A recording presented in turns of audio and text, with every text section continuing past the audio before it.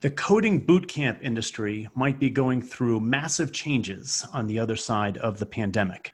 In this podcast, I'm talking with Dan Vignor, CEO at HackerU, Kush Patel, CEO at App Academy, and Martin Keck, Managing Director at Needham & Associates.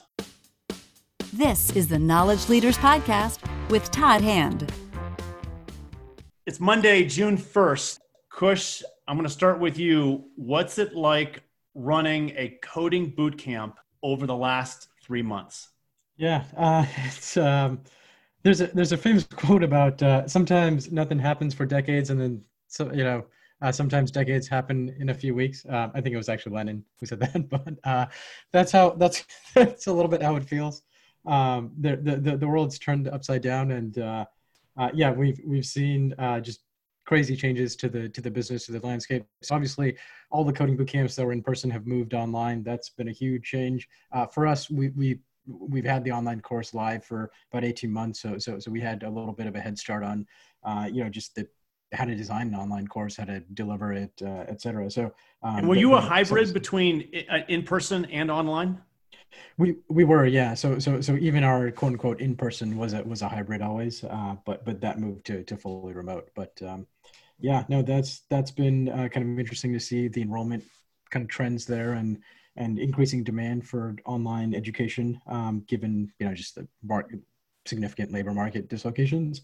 And then on the other side, in terms of placing students, we have a pretty good pulse on what's happening with junior, sophomore year placement, given that 80% of students are on the income share agreement. So New York really slow down as that became the epicenter of the coronavirus, and really start to pick up as that has started to abate. So noticed a lot of changes. Dan, how about you and HackerU? It's a good question. HackerU's main mission is really to build a cyber and digital skills workforce in collaboration with top-tier universities, enabling people from different socioeconomic levels to come into the very lucrative cyber and digital skills market. And we see now in the COVID world, our mission has really become an obligation. With a huge unemployment of 20, 30 million people expected, we see that our ability to reskill people and find them jobs in very lucrative future industry is very, very important. And after the first, let's say, 2-3 weeks of shock, we've seen a huge uptick in the need also for universities to collaborate with us in order to really bring to their communities a very quick, for example, a very quick fix. But it's really helping the people in their communities, enabling them to come and study for 10 months part-time and find a very lucrative job. And this is, it's really a very high purpose, but a very needed task right now. And our switch into online platform was basically seamless, because we've been working and developing not just our very high level quality LMS, but a whole virtual platform where our ability to teach experiential learning and give people a very practical learning environment through their browser to a virtual environment where we have a cyber arena and cyber challenges and virtual labs that they can practice real life situations. We implemented really overnight because we've already developed it previously. And that led to a very high quality experiential and delivery modality for the students that couldn't come into the classroom. Do you guys see any difference in outcomes between students that primarily go online versus in person? No, we really, I think, pride ourselves in enabling people with no previous skills in computers or in that specific subject, enabling to train them and get them workforce ready. And the main prerequisite is a very high level of motivation. And if you have the motivation and the aptitude and attitude to work hard and learn for, let's say, part-time 10 months period, plus or minus, you will come out workforce ready in able to find a job, whether in the cyber industry, in digital marketing that's very high in demand right now, in coding, data analytics, and in all our subjects that are really subjects of the future jobs. Kush, what's your experience between outcomes Yeah. online versus in person? So we're seeing some pretty interesting things. So one first with graduation rate, we're pretty excited about what we're seeing online. So even though the kind of on-time graduation rate is called 70% instead of 80% for the in-person courses that we teach versus the online courses, because mastery-based learning is so much easier online than it is in person, where we can start a course essentially much more quickly without having 10 classrooms in a physical location. Because that's possible, the 150% graduation rate, essentially the number of students, or the percentage of students that will finish within 150% of the published course length, that is north of 90%, and we're seeing significantly stronger graduation outcomes there. So and we're finding, because we're using the mastery-based learning approach, that these students have much stronger mastery of the underlying material. So there we're pretty excited about what we're seeing on the graduation side, and then on the job placement side, we're actually seeing students find jobs much faster from the online course. So the median salaries are a bit lower. So we're talking about 80,000 roughly across the U.S. versus the median salaries of 90 to 100,000, 110,000 in San Francisco and New York. But cost of living adjusted, the online students are actually doing much better than the students in our San Francisco and New York classes. Martin, what kind of activity are you and Needham Company seeing in this space, both from a buyer and a seller perspective? I would say from a seller perspective, we're seeing a lot of innovation and a lot of rapid adaptation going on right now. I think both Dan and Kush began the year with a mix of on-site and online programs. They've obviously both quickly adapted to pivot to full online delivery and quite successfully.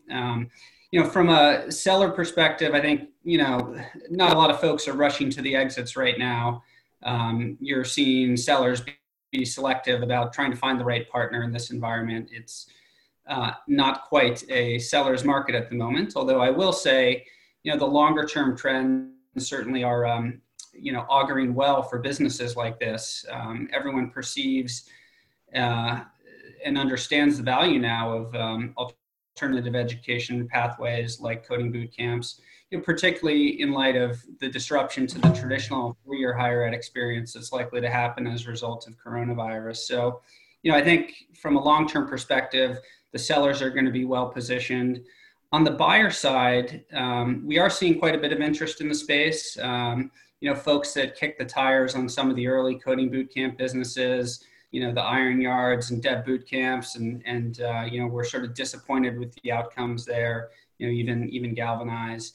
I think there's enthusiasm around the new set of players in the space, some who have been at it a while but are now really accelerating their businesses, HackerU, App Academy, sort of two among those, and then some newer entrants in the space, that we're seeing out there that are sort of, leveraging some of the models around ISAs, around online delivery, that have gained traction in really, what I would sort of call wave two of the coding bootcamp landscape that we're in right now.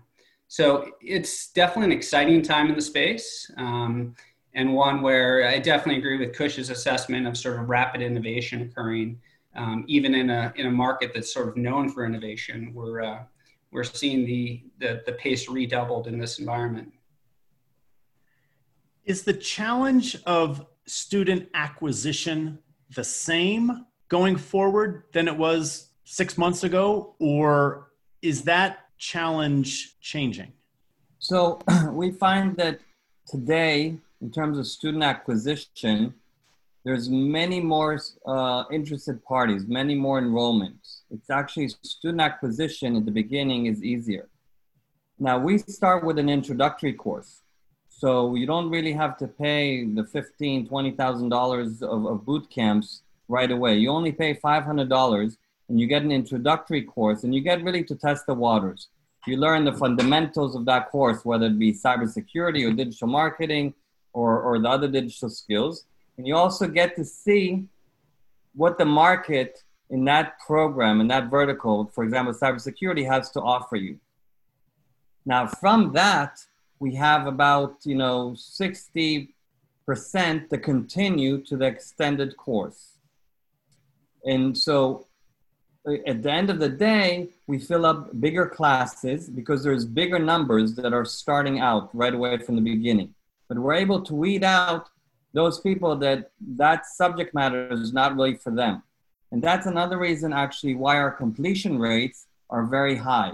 We find that our completion graduation rates are 95, 96% because we've already weeded out those people that really don't have the right attitude or that subject matter is not for them, that they understand that they will not be able to go through a 10 months program and really put the work in it that's necessary for them to become workforce ready.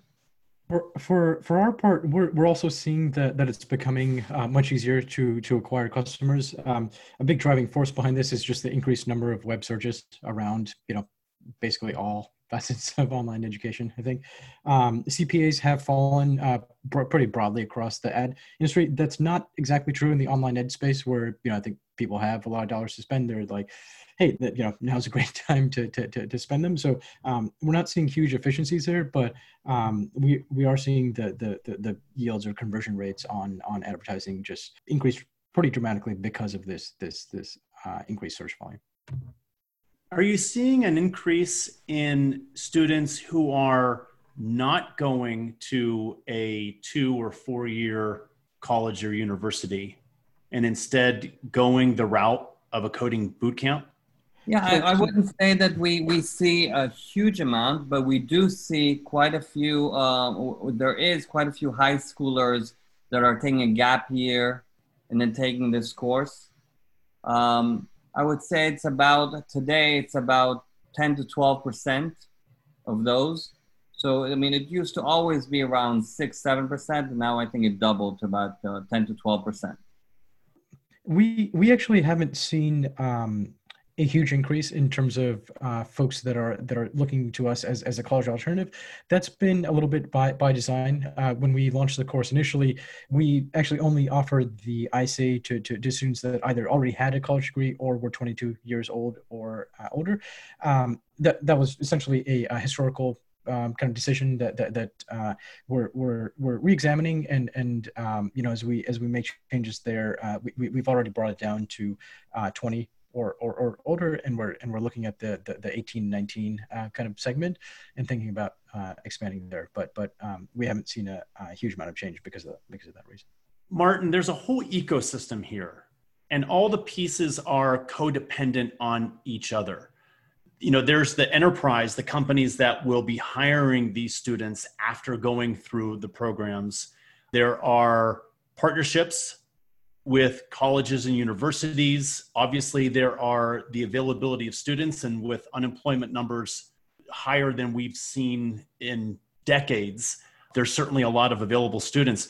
Talk a little bit about the ecosystem. And I want to go around the horn. So Martin, we'll start with you, and how all of these pieces fit together and how that may change going forward. Absolutely, Todd. I guess the other piece I'd add is enterprises on the side of sort of outplacement and reskilling and upskilling. You're seeing companies like Guild launch some really interesting initiatives there. Amazon has some interesting upskilling initiatives that they finance internally to actually send their employees into these kind of programs and then rehire them back in different higher paying roles. So it's definitely a complex ecosystem, one that's worked pretty effectively. I would say a lot of boot camps historically have struggled to sort of complete that last mile and really do placements in a programmatic way into enterprise. That's been an area where I think the brand and the reputation really matter. So folks like App Academy have done well there. But that's a really difficult piece of the puzzle. I do think, boot camp credentials are getting, higher acceptance now than they were, 5 years ago when nobody had heard of a coding boot camp and you just wanted to hire the kid who went to MIT or Caltech. I think the ecosystem is maturing in very positive ways. And then, the other part that you mentioned, Todd, certainly, the ecosystem relationships between universities and alternative education providers. Dan's probably best positioned to speak to that, but I think the growing acceptance of partnerships there to offer these kind of courses is a really interesting evolution and one that, we saw really take off with Trilogy and then progress with other providers in the space. It's a very good question. And we find more and more collaboration desired and wanted both by the employers and by the universities. We're actually in Europe writing a white paper with universities and employers about new revenue streams and possibilities for universities and employers during this COVID-19. What we find is actually the universities are collaborating with us more deeply in desire to incorporate our curriculum and our delivery into part of their undergraduate and graduate level programs. So not just to stay a certificate program where we find work, but actually to add the practical education delivery modality into their undergraduate and graduate level type of programs, because they more and more are gravitating towards skills that are needed for the workforce. And really to come out of that 4-year experience or 2-year experience, not just with a great basis of theory and a degree, but also with really practical education that you can overnight use in the world. Because that cybersecurity and digital marketing code, it's a field that are changing all the time. And it's different when you start college and 4 years later, the cybersecurity world has already changed. So you need to always stay relevant. And we have a team of 36 people that are in our R&D that make sure that our curriculums and all the digital skills are relevant. All our instructors are working in the field. All our instructors that we have in our collaboration with universities are instructors that work in the field. And they bring real business expertise. And they also build the ecosystem for that learner where usually during the course, they already find the learner an internship or a part-time job in cybersecurity, in digital marketing.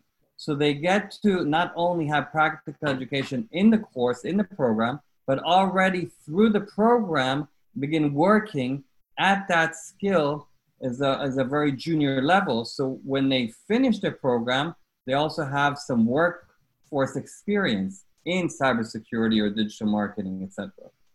So we found that the best way to work most closely with companies, with employer partners is first organically, just placing students there, getting a sense of essentially a kind of trust building exercise. So placing those folks, giving the company a sense of, hey, App Academy knows how to train technical talent. And once we have that, we think of that basically as the kind of tip of the spear into that enterprise relationship, and try to then sell other enterprise tech talent solutions more broadly speaking. So that includes kind of continuing education for not only our alumni base, but the software engineers that sit around those folks, recruiting services. So essentially helping those enterprises find new experienced engineers. So we don't charge anything to place our new grads, but for a second or third job for an alum, the company's essentially more than happy to pay if they're matched to the right talent at the right time, et cetera. So, and if we can kind of facilitate that transaction. So, that's kind of how we think about the employer partnership.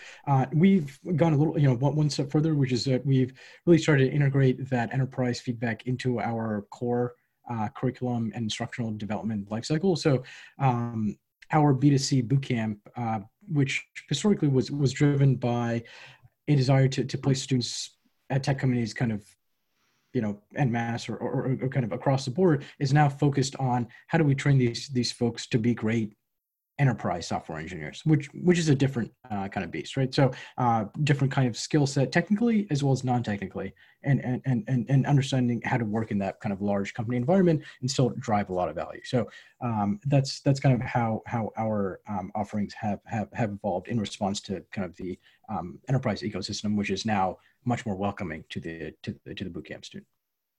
We'll wrap up with this last question. Dan, we'll start with you. Again, it's June 1st. The country is slowly starting to reopen. Going forward, what are you really optimistic about? What are you excited about? So I have to tell you that we're actually very, very thankful today, because we're, after the couple of weeks of beginning shock and real huge uncertainty, we found that what we're doing really does bring a huge value and purpose to communities and to universities. And to be able to wake up every day and to have a job and to be able to help people change their life and to help universities train the jobs of the future and future leaders in skills that they can find a job today is really uplifting. So on the one hand, it's a good business, but on the other hand, it's a huge purpose. And that's a huge impact. And June 1st, I'm excited every day. I'm thankful every day that we have this opportunity, that we're in a good place, and that we're able to help people change their life.